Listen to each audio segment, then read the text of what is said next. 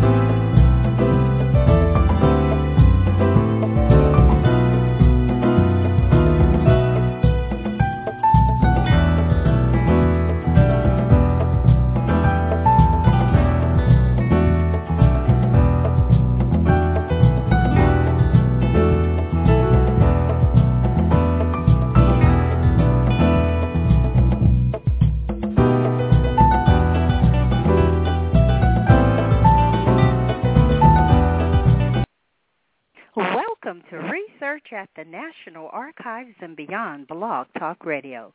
This is your host, Bernice Alexander Bennett, and I want to welcome the callers and chatters to Research at the National Archives and Beyond. This show will provide individuals interested in genealogy an opportunity to listen, learn, and take action. If you have logged in as a guest and you wish to participate in the chat, you can sign in through your Facebook account or Blog Talk Radio. I will also open the lines in the second half of the show so that you can ask questions or make a comment. Following the show, you can continue this discussion on Afrogenius.com and Research at the National Archives and Beyond Facebook page. In fact, please like both pages. Well, how many of you would consider yourself an innovator, an early adopter? Well, you know, those are individuals who are the first to try, let's say, new technology the moment it comes out. Have you stood in line to be the first person on the block to try things out? Well, are you really staying on top of the latest and greatest technological advances you can use to aid in your genealogical research? Well, I cannot think of a better person to share what he knows about what's new in technology than to have Thomas MacEntee discuss this topic with us tonight.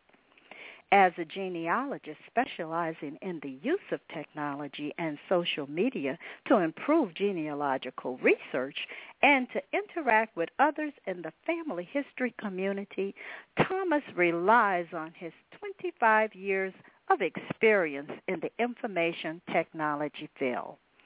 Thomas now shares his knowledge of technology and experience as a genealogist with others through various forms of social media and speaking engagements. Through his business, High Definition Technology, he provides consulting services in the genealogy industry covering such areas as market research, education, technology, and more. As the creator of Genealogist.com, Thomas has organized and engaged a community of over 2,800 bloggers to document their own journeys in the search for ancestors.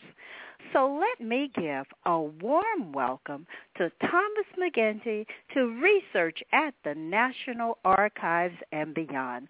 Welcome, Thomas, to Research at the National Archives and Beyond. Thank you, Bernice, and thank you, and greetings from very cold Chicago. But it's warming up, and spring is right around the corner. Well, yes, I'm hoping it's right around the corner because it's not exactly warm here. I'm forever the optimist, I have to say that. Oh, Oh, yes, indeed. Well, Thomas, I mean, can you really believe that we're already into the new year? And No, for so many of us, I guess we've been focusing on backing up our data and looking for new tools to help with our genealogical research. So Thomas, why don't you start us off with what's new, what's appropriate, where do we go when we start thinking about technology? Well, I think the first thing is, Bernice, people you shouldn't panic. Don't panic. Don't think that you always have to have the latest and greatest. I know that you did that in the intro, but here's a true confession. Here's the secret. I am not the type of guy that stands in line at the Apple store when the new phone comes out. I never buy the first. I never buy the first iteration of a product. And the reason is, why should I be a bug tester for Microsoft or Apple? I'm not getting paid for that. Why not let them work all the bugs out? I mean, in genealogy and family history, we don't always need the latest and greatest. Let everyone else suffer through it. So I think what happens is it takes a few months for that technology to trickle down into the genealogy field, and in a way that's a blessing. That way we don't have to suffer through all the problems, that everyone else has to. So not every technology that comes out is relevant to genealogy and family history research, and it's not always ready to be embraced by our community, which in a way I think that's a positive and a blessing rather than a negative. So the one thing that I am seeing... I think you're right about that. Yeah, right. And so, I sort of have a take-it-easy approach towards technology. Embrace it. Embrace what you feel comfortable embracing. Tune into shows like, research at the National Archives and other venues that have information about technology, and take it slow. So that being said, what are we going to see in the next year in 2014? What is the new year? We're 9 days into the new year. What is it going to bring us?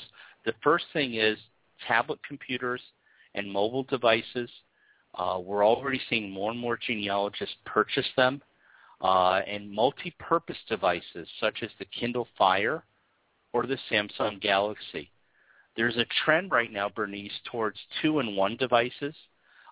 Sort of tablets that convert into a laptop. You've probably seen this on TV commercials, where it's a tablet, but then you snap on a keyboard. That's what people are buying right now. They want to make sure, because we're not totally sold on the tablet environment. I know as a genealogy speaker, you're a genealogy speaker, we travel around the country. I can't run my presentations on a tablet. I have to have the power of a keyboard and a laptop. So I need something that's more than just a tablet. But I really think this is why tablets are going to be more and more important in genealogy. It's sort of like a portable research assistant. We can have this research assistant at our fingertips.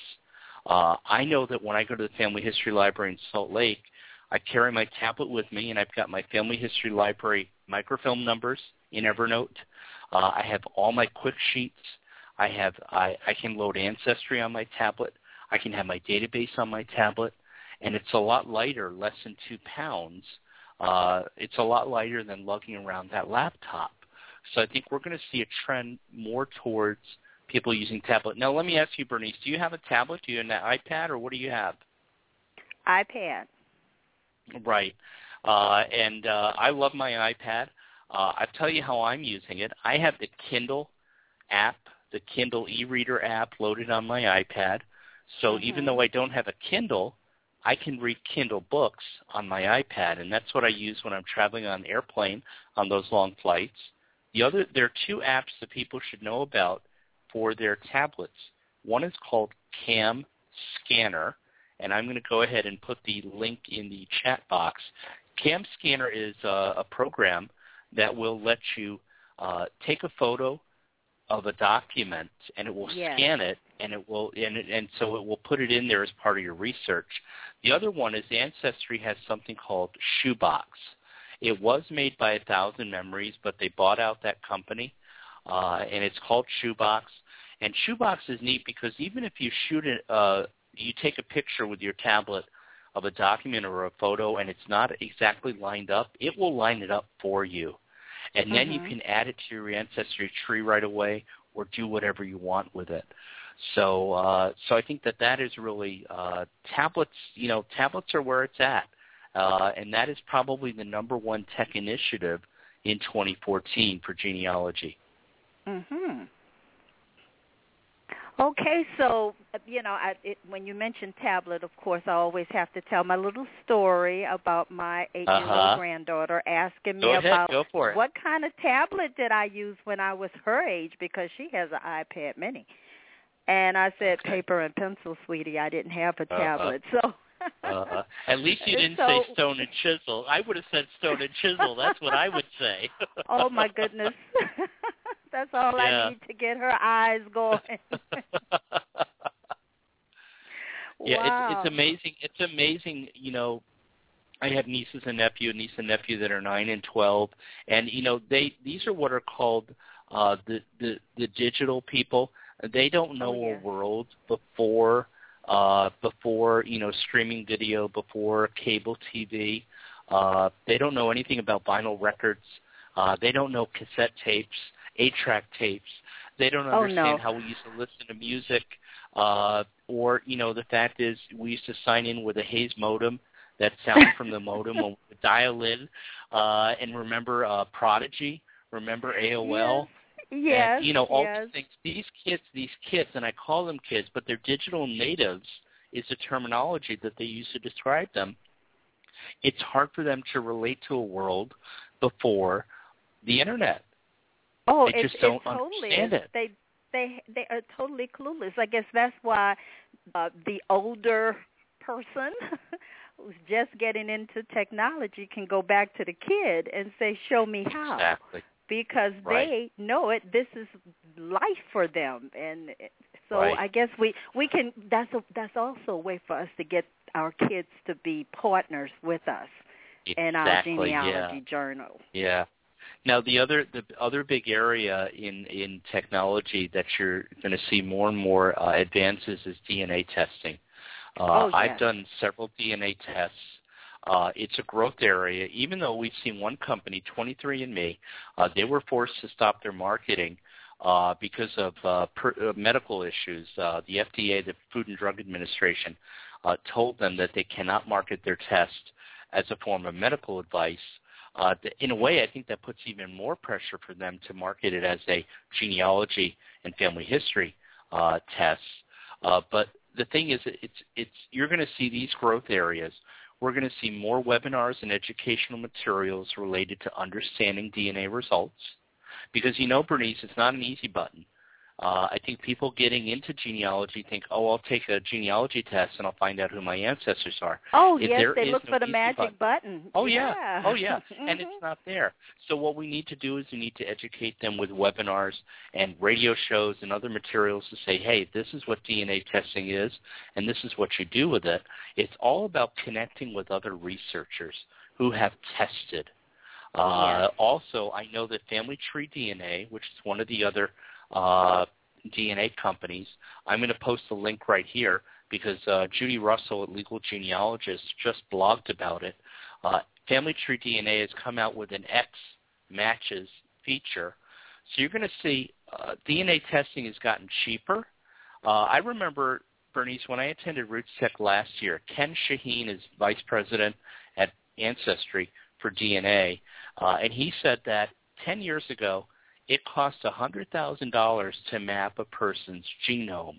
It now costs $1,000. Now it's $1,000. It's 1/100th of that cost. And the DNA testing prices are coming down. Over the holidays, Ancestry was selling their tests for $79 with shipping included when it used to be a $199 test. So you're going to see those prices coming down, more and more people testing. But the thing is, what do you do once you test? You got to go out there and contact those third and fourth and fifth cousins and see, especially when we have, certain ethnicities that rely upon oral history where there's not a lot of documentation. DNA is going to be the key to unlock those mysteries. How do I prove that I am from this group of people versus this group of people? It's going to be DNA. Well, clearly, and I've had Shannon Christmas and Cece Moore on talking about DNA testing, and I hope those of you who are listening will go back and listen to those shows, and specifically focusing on the autosomal DNA, of which those tests have definitely gotten much cheaper. But clearly people do need to understand. They do need to be educated about what are they testing and what will it give them and how can they use it. And Exactly. I think there's still a big void in them understanding exactly what DNA is all about. And so, Right. as you mentioned, webinars and all kinds of lectures and blogs and what have you, that information is out there to help people, and I certainly hope that people are taking advantage of those opportunities to learn as much as they can about DNA testing. Right. So what right. else can we look at? Well, related to that, one issue that overarching, I think, through all of this, through any of the technology, is going to be privacy. People, even the people that I talked to about DNA testing, they said, I've done a DNA test, but I'm worried about the privacy. I'm worried about who's going to know those results. Will my insurance company somehow get a hold of those results from Ancestry or Family Tree DNA, et cetera? So privacy, we saw in 2013, the whole thing with the National Security Administration, the revelations about them tapping into metadata and phone surveillance. So what you're going to see, this is what you may see more and more of later in the year, something called personal clouds. Now, we all know what cloud computing is, like Dropbox, Box, where you can upload your information to a server. Now people are going to start creating their own personal clouds with a password and login where it sits on their own server, and they can access it from anywhere in the world.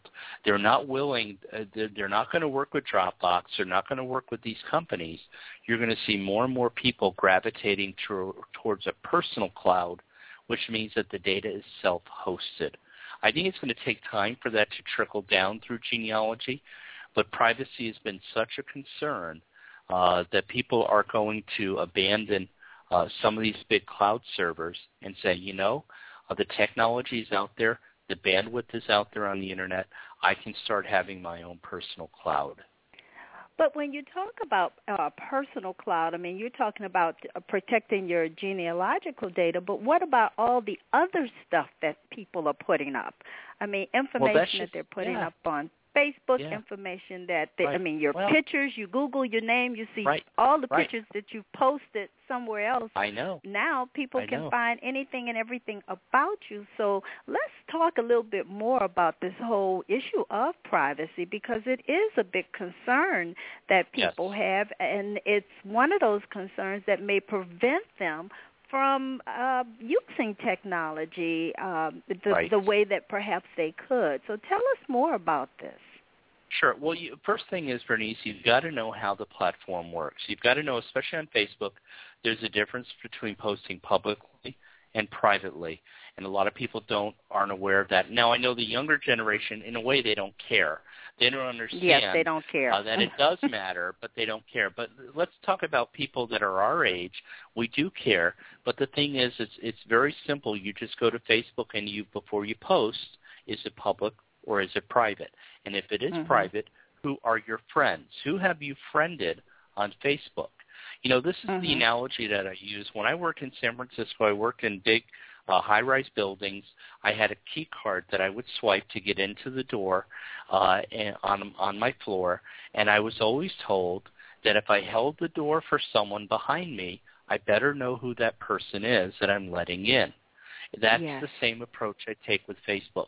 When I friend someone, I need to know who they are. I don't know if your mother ever told you, you better know who your friends' friends are. Who are you getting into a car with? Who else is in that car?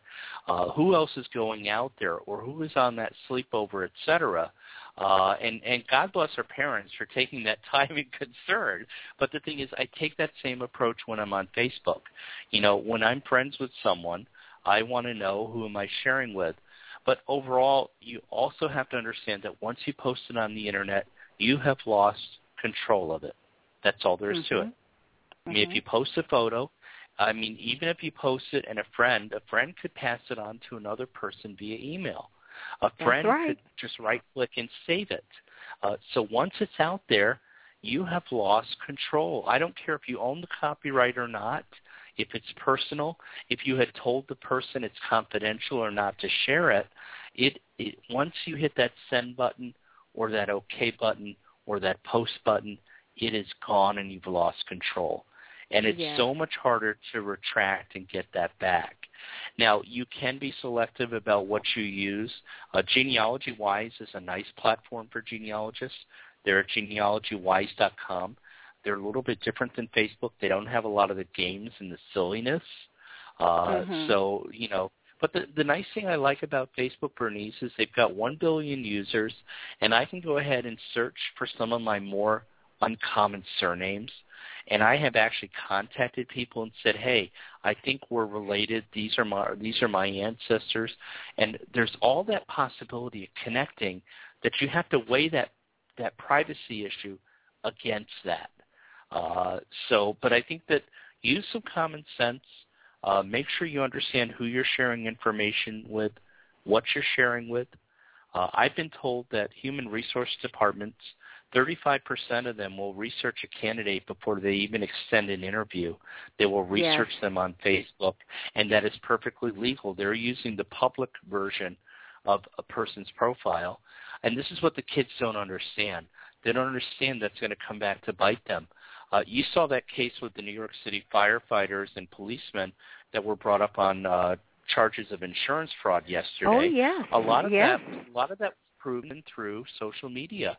The insurance companies went and they said, hey, wait a minute. You're here driving a helicopter and you're claiming disability. How does that work? So the thing is, you know, once you put it out there, it means that people can check up on you. And you know what, Bernice? It's not much different than our ancestors. My ancestors, 100 years ago, when they left the house, their lives were public. The townsfolk, they knew what they were up to. Our Puritan ancestors, they didn't believe in privacy. You know why? Because if you needed privacy, you were up to no good. You were doing the devil's work. Why would you need privacy? So the thing is, there was an expectation 100 years ago that anything that you did outside the doors of your house was fit for public consumption. I mean, we had newspapers that were printing lists of hotel visitors that were expected that week. Yes, and I've seen those lists, yes. Right, right. We had also hospitals. They would print a list of people that were admitted to the hospital or who got out of the hospital. We don't see that stuff these days. But you have to understand it was a little bit different. Now I think it's all happening on Twitter and Facebook, and people don't realize that they're leaving, in a way, a digital, I'll call it a digital paper trail, what their activities are if they're not careful. Well, it's something that people need to definitely take into consideration. And so we just need to keep talking about it. Talk about, hey, know what you're putting up, know who your friends are, use common sense, and just, do whatever you do with some degree of caution. Don't be so free. But then again, we don't want to close the door and not communicate at all. Now, there was a question coming out of the chat, and it goes back to your discussion about personal clouds. Is that a better option? Because some companies, we talk about cloud computing. You put your stuff in the cloud, and next thing you know, the company is shutting down. So or the company is hacked, or the company gets hacked, and that happened to Dropbox. Dropbox was hacked where for a 7-hour period, anyone without a password could go in and get stuff. So that's a big concern. Yeah. Yeah. That's a major concern. Yeah. Well, my rule, Bernice, is I never put my business or my financial or health information out on any cloud, period.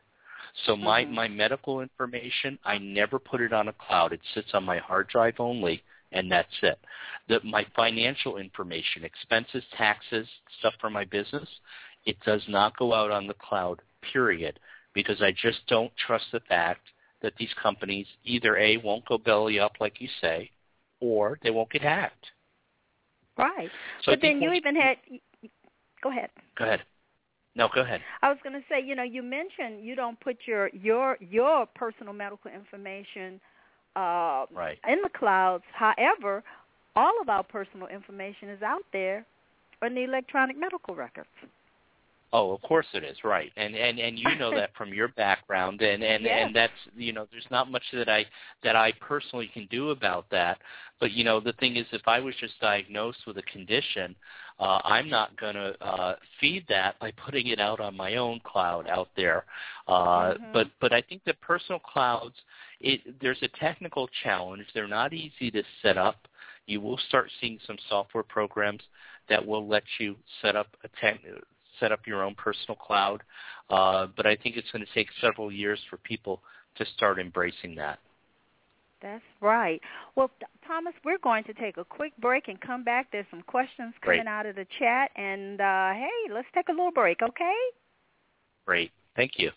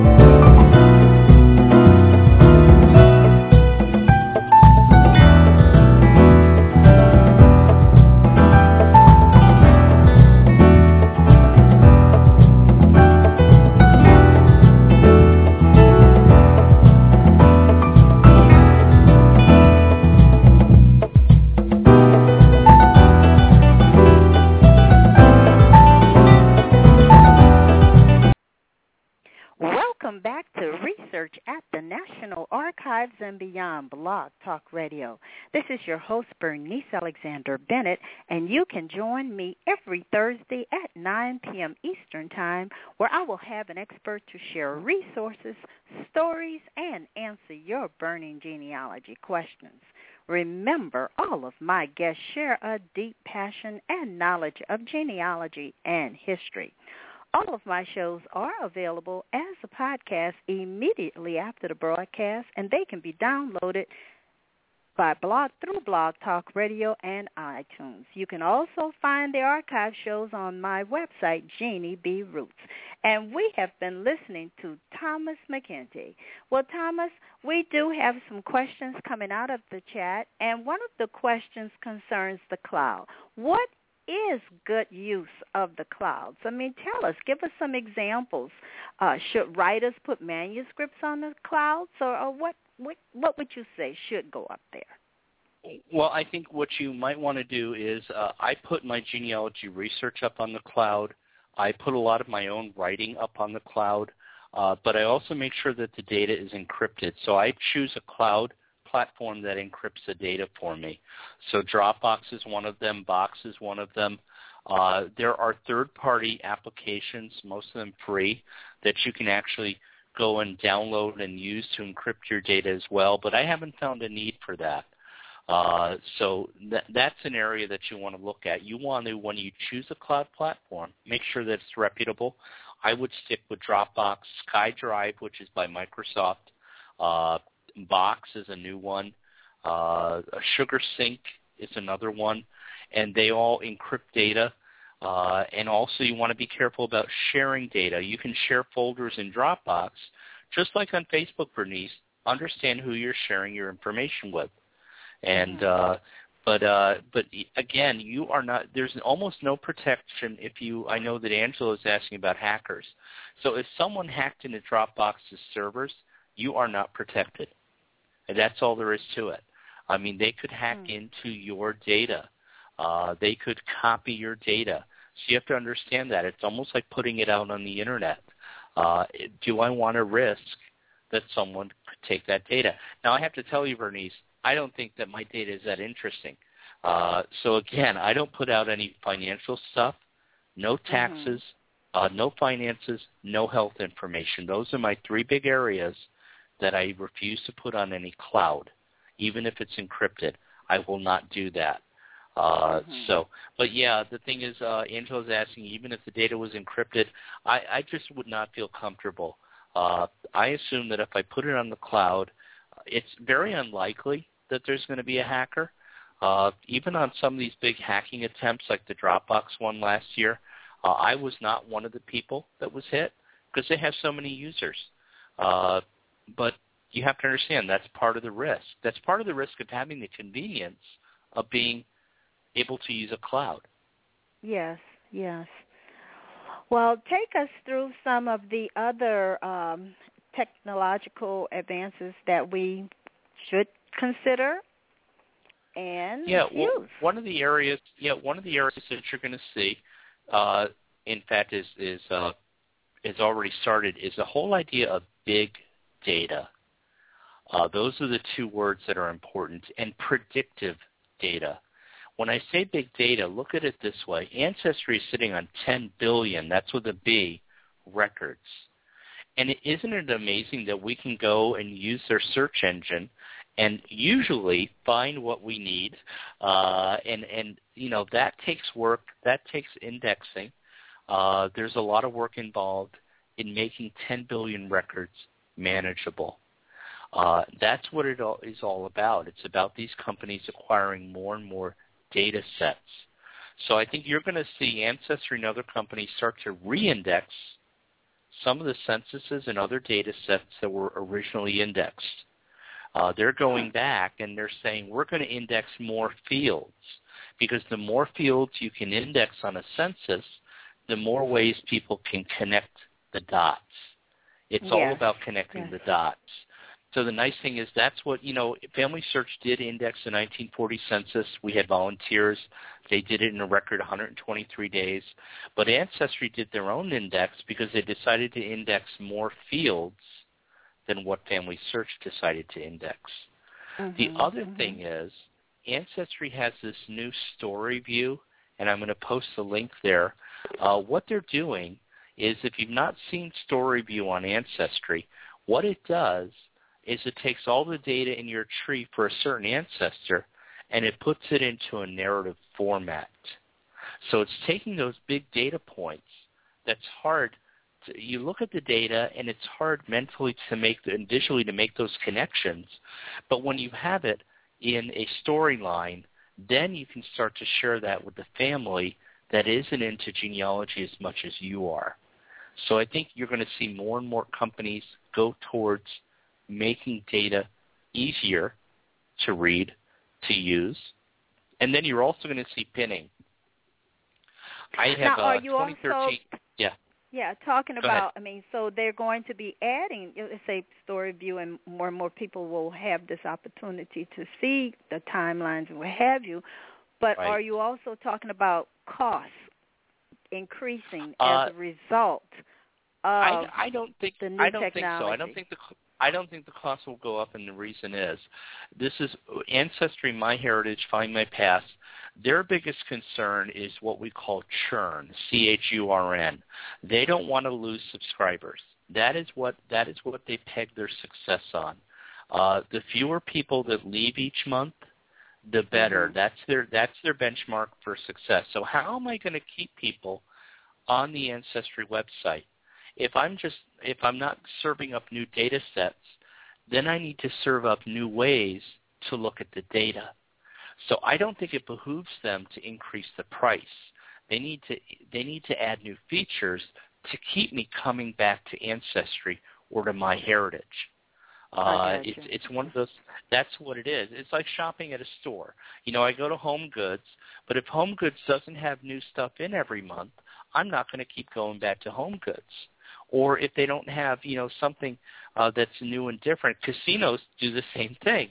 If they don't have a new contest or a new game at a casino, they're not going to see people coming back. They want people to stay. Yes, they want new people coming in, but you know what? It costs money, marketing money, to recruit a new person. It costs much less to keep someone in the Ancestry family. And you do that by adding new features like Story View. So the other area you're going to see also is pinning, like Pinterest, pinning to maps. pinning on Google Maps. Right now, Ancestry does not allow you to pin records that you find on the census, et cetera, because, and understandably, once you pin it, then other people can pin it, et cetera.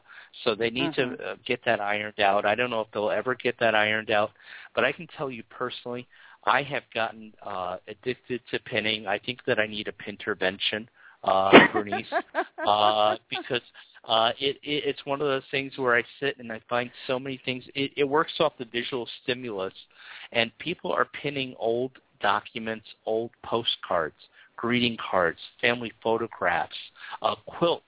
They're scanning, squares from quilts, embroidery samplers, and it's a nice way for me to investigate all this information. So again, that's another it's a feature. You're not going to see the price go up, but if people like pinning, then the genealogy companies are going to have to find a way to harness that energy to keep those people coming back to their property. But, is pinning for everybody? And I have a question out here. People need to understand exactly what is pinning. Right. Pinning is not like Evernote. Pinning is like using Pinterest. Pinning is this. If you have a bulletin board like a cork board, you know how you might cut out a favorite recipe or a favorite dress from Glamour magazine. You saw a scarf or a dress, and you would cut it out and you would pin it up on your refrigerator or pin it up on a bulletin board. That is what Pinterest is, and a lot of these pinning sites are. They allow you to curate information, to collect it, and to say, hey, these are things that interest me. So I have about, I'd say, 40 or 50 boards on Pinterest, and I have many different boards. Some of them are just silly, humorous boards. Some of them are tombstones. Some of them deal with my New York genealogy of where I grew up. So there's no reason. The nice thing about pinning is other people can see what you're pinning, and they can get interested and share information with you. But, does that take time? I love, it does take time. You see me, I post quotes all of the time, and I was pinning my quotes everywhere. I know. But I know. You talk about this pin intervention that you may need, but hey, that can consume you, because I remember when I was pinning, I was like, I had to pin, and then I just said, wait a minute, I'm just going to post my quotes on Facebook and keep on going. Any of this actually, any of it, Facebook and Twitter, all of this social media can actually eat up time and take time out of your day. It's a matter, this is the way I treat it. All of social media, including Pinterest and pinning, is much like a channel on a TV show in the background. I leave it on in the background, but I don't let it divert my attention and consume me the whole day. I will check in on it periodically, and it all comes down to self-discipline. I could spend 5 hours a day on Pinterest if I wanted to, but then I wouldn't get my work done. So that's what you have to limit your distractions. You have to channel your distractions to what your obsessions are. And for me, they're genealogy. You're right. Yes, they are. Yes. That's what it is. Yes. Yeah. Well, and I think many of us have that shared that obsession.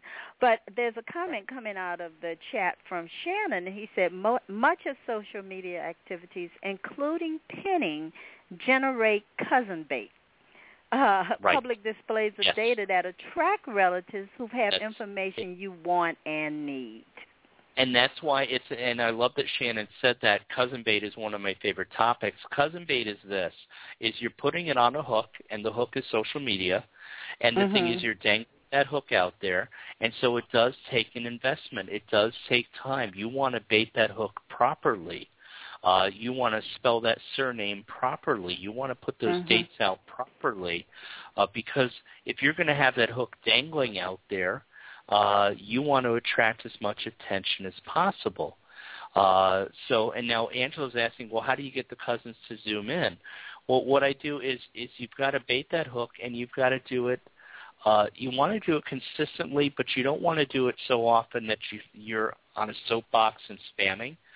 So what I do is on Saturdays, Bernice, this is one of the things I do. I do something called Surname Saturday, where I get out on Twitter and I actually will tweet my surnames with the dates of my ancestors, and I wound up finding a sixth cousin 5 times removed who lived in Raleigh, North Carolina, that we had the same common ancestor. So you want to use those wonderful. You want to use keywords like genealogy, # genealogy, a hashtag. You want to use # family history. You want to make sure that you're using all of that. Well, that's great. And Angela's mentioning that she has a family group on Facebook. And other than going ooh and ah, something like Pinterest is like asking them to go to, what, Pluto? Right. Well, well, the thing is, Pinterest, Bernice, Pinterest is rather new. I think it's going to be 2 or 3 years until those people that have now become our family members that are comfortable with Facebook, it's going to take at least another year for them to be comfortable with Pinterest. It's all about trickle down. You know, the people like Shannon and Angela and you and I, we're sort of the digital pioneers for the genealogy community. We're going out and we're having fun, and then our family sees that we're having fun with all these new toys, and they want to get in on the action, and that's going to take time. They have to be in their comfort zone for that. Oh, absolutely. You are so right about being in the comfort zone. Well, just take us on to the next area. What do we need to be looking at? The next thing is how are you documenting your own life, Bernice? I mean, here we are, genealogists. We're documenting the lives of our ancestors, but have you ever heard the saying that the cobbler's children have the worst shoes or have no shoes? Yes. The truth is that I don't spend enough time documenting my own life. My ancestors have left me letters. I tell you, I don't write a letter. I haven't written a letter in 15 years. My ancestors have left me written diaries. I don't write a diary. So who's going to remember me, and what are they going to have to remember me by? How are they going to go out and collect all this data on Facebook and Twitter and Pinterest? So we have to talk about life streaming. That's the term that they're using, life streaming, streaming your own life and making sure that you can save it. Now, most people don't know that you can create a backup of all your information on Facebook. It's very easy to do. You just go to the help screen, type backup, and they will walk you through the process of downloading all of your Facebook information. The other thing is I have a new program that I absolutely love. It's called the One Sentence Diary, and I'm going to post the link here. It is a way for me to keep a digital diary. It's limited to 300 characters. So I basically write a few sentences or one sentence about what my day was like. And then I can go ahead and print this out if I want to. I can download it to another platform like Microsoft Word and actually publish a diary. Yes. But I think we need to start thinking about keeping track of our own lives and how would our ancestors 50 years from now, our descendants 50 years from now, how would they look at us? How would they even get that data? Would they know where to go? So part of the thing is, and that leads to the next topic. I don't know if you need to take a break or if you want me to go on to the next topic. I want you to go ahead on. Okay. It's called what I call life consolidation. This is my biggest concern. If something were to happen to me, if I get hit by a bus tomorrow by the CTA, would my family be able to access my email accounts, my Facebook accounts, my Pinterest accounts? Would they be able to access everything because I am such a digital online guy? Have I left instructions with my family? So the fact is that part of my estate planning, I have a spreadsheet with all my logins and passwords. People need to start thinking about this. They need to start thinking about digital death. What happens after we go? What happens to that information? It's kind of morbid to think about it. But the other thing is, think about this. Have you ever had to clean out the house of a parent or a loved one that either passed or went into a care facility? I have had to do it with my mother. And the thing is, how do you sort through a life? And not just sort through a life, but then how do you celebrate that life once you've cleaned out that house? Yes. So with the baby boomers, this is a big growth area for vendors. Baby boomers are having to do this. Not only are they having to do it, they're starting to think it's like a mirror being held up to their own face saying, hey, this is where I'm going to be in 20 or 30 years. What am I leaving to my children? Are they going to have to do this for me in 20 or 30 years, or should I start to make it easier for them right now? Should I go through and organize stuff? Should I leave them information on passwords and logins? So we've got groups like the Association for Personal Historians, which are helping people. There's a group called the Association of Professional Photo Organizers, Personal Photo Organizers, APPO. AARP is getting in on this. I mean, this is a big thing for baby boomers. We're having to go back to our parents' house and clean it out and organize it. And then what do we do with all this stuff? Because it has meaning, it has value. But then how do we put it into a format that really celebrates the life of that loved one? So that's an area where you're going to see technology coming in to help. Right. Well, one of the things, I mean, you're talking about also talking about leaving a legacy. And I know I had another guest on my show, and she discovered, I mean, just like you're talking about cleaning out a house, materials thrown away.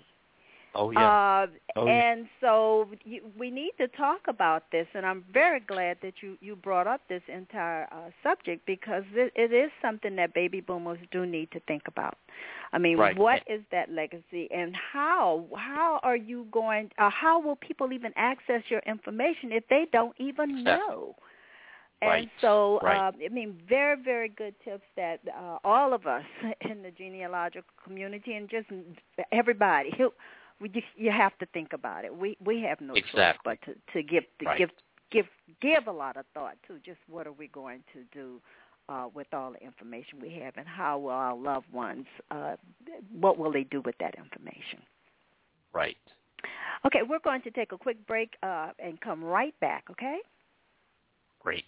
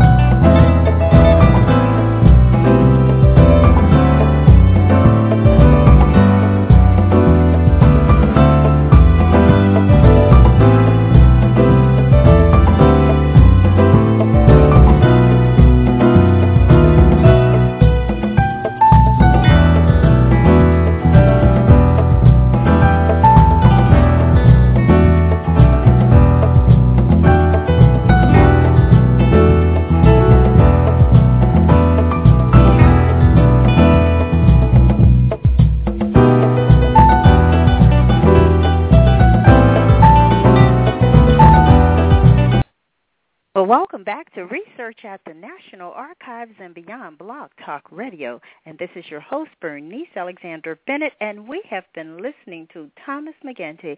Oh, he has been sharing so much with us tonight. And we're at the last 15 minutes of the show, and I want him to just keep talking and sharing as much. We want to pull everything you have. Excellent. No, I can understand that. So some of the other trends, we've been talking about trends for 2014 in terms of technology. One thing that I'm excited about that you're going to hear more information, Macavo, M-O-C-A-V-O, they're at macavo.com. They have come up with a handwriting recognition technology that is, you know how, OCR is what's called OCR is optical character recognition. When you scan a document, it can read it so that the text is searchable and you can copy it, etc. Now, they've come up with a technology that they're still fine-tuning that will let you take a handwritten letter, scan it, and then it will convert that to text that you can copy and paste into your genealogy database. I would love it if they could handle like old German or bad handwriting. I don't know if they're there yet, Bernice. But that is one of the things I think over this year and the next 5 years, that is going to be one of the biggest improvements in genealogical research. Ooh, that is wonderful. Oh, I wish I could have them at the National Archives with me while I'm going through all those pension records. Right. And so that's one area. The other area you're going to see is what's called wearables. Wearables is it's technology that you wear. I don't know if you have a Fitbit. Fitbit is something that helps you stay fit. It will count how many steps you've taken or how far you've walked in a day. We're seeing more and more technology that people can wear, and it gives us feedback. It gives us data. One of the other ones is Google Glass, which is very expensive. It's out of my reach. I think it's $1,500 or more, where you're wearing a pair of glasses, and it allows you to see an internet screen, and they work off of wireless. Well, I think long-term we're going to see more and more of this work its way into genealogy, where we're going to be able to put on a pair of glasses, look at a tombstone, and then get information about that person that's buried. We'll be able to pull up databases. Yes, I know it seems odd, but this is the trend. It does. Wearable devices that are going to basically say, hey, there's some data here that is of interest to you. And that the other thing is tied into that is called beacon technology, B-E-A-C-O-N. You're seeing this more in stores. Let's say I go to a Safeway or to a grocery store. I'm wearing or I've got a smartphone that has beacon technology. I go around the corner, and there's a display for wheat thins, and my cell phone vibrates, and it pulls up a coupon for wheat thins because I'm right there at the end display, at the end cap. Now, why can't we take this technology and use it at libraries or repositories like the National Archives? Maybe I'm walking the stacks, and I've got all my surnames on my device, and all of a sudden my device starts to vibrate because I'm right next to a book that's related to my family history. Do you see what I'm saying? So I think we're going to see more and more of this wearable technology, beacon technology, that is, it's a way of data standing up and yelling out at you and say, hey, here I am. I'm important to you. I can help you solve your brick wall. Take a look at me. And that's basically something that we're going to start to see over the next few years. Yeah, I see Yvette wants to know, can she have a dress made out of it? Yes, but sometimes it's a little scary thinking about beacon technology. I don't know if I want anything following me around and vibrating on me. But in a way, you bring up a good point. That is a sacrifice of privacy. In a way, you have to put yourself out there. You have to sacrifice some privacy in order for them to understand who you are, what your surnames are, what you're interested in, what your obsession is, and then to sort of bring you in to where that data is. There is a line there where you have to decide, am I going to put myself out there or not? But isn't that the way it is in life in general? Don't we have to just put ourselves out there? We put ourselves out there in the genealogy community. It can be kind of scary to do that, but there's so many more benefits of having a blog or putting yourself out there that you reap those connections than just staying inside your shell. That's true. But then, as you said earlier, you have to look at what are you comfortable with, exactly. Right. And then don't let anyone push you.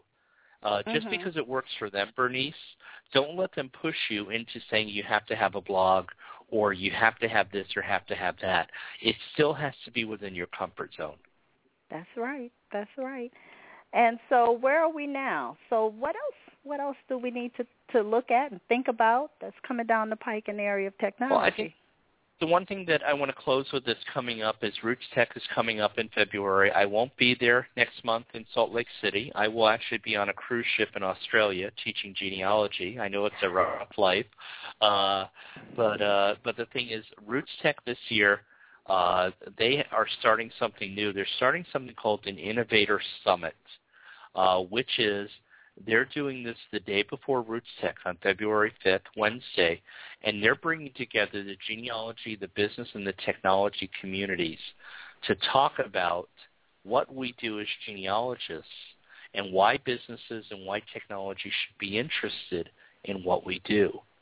So the thing is, genealogy and family history, it's been growing and growing each year, but now 2014 is a year where business really starts to notice, hey, there is this group of really obsessive, committed people, and the thing is that it's not that we want to opportunistically make money off of them, but we have the technology know-how to help them with their obsession, to help them reach that goal of breaking down that brick wall or finding that ancestor.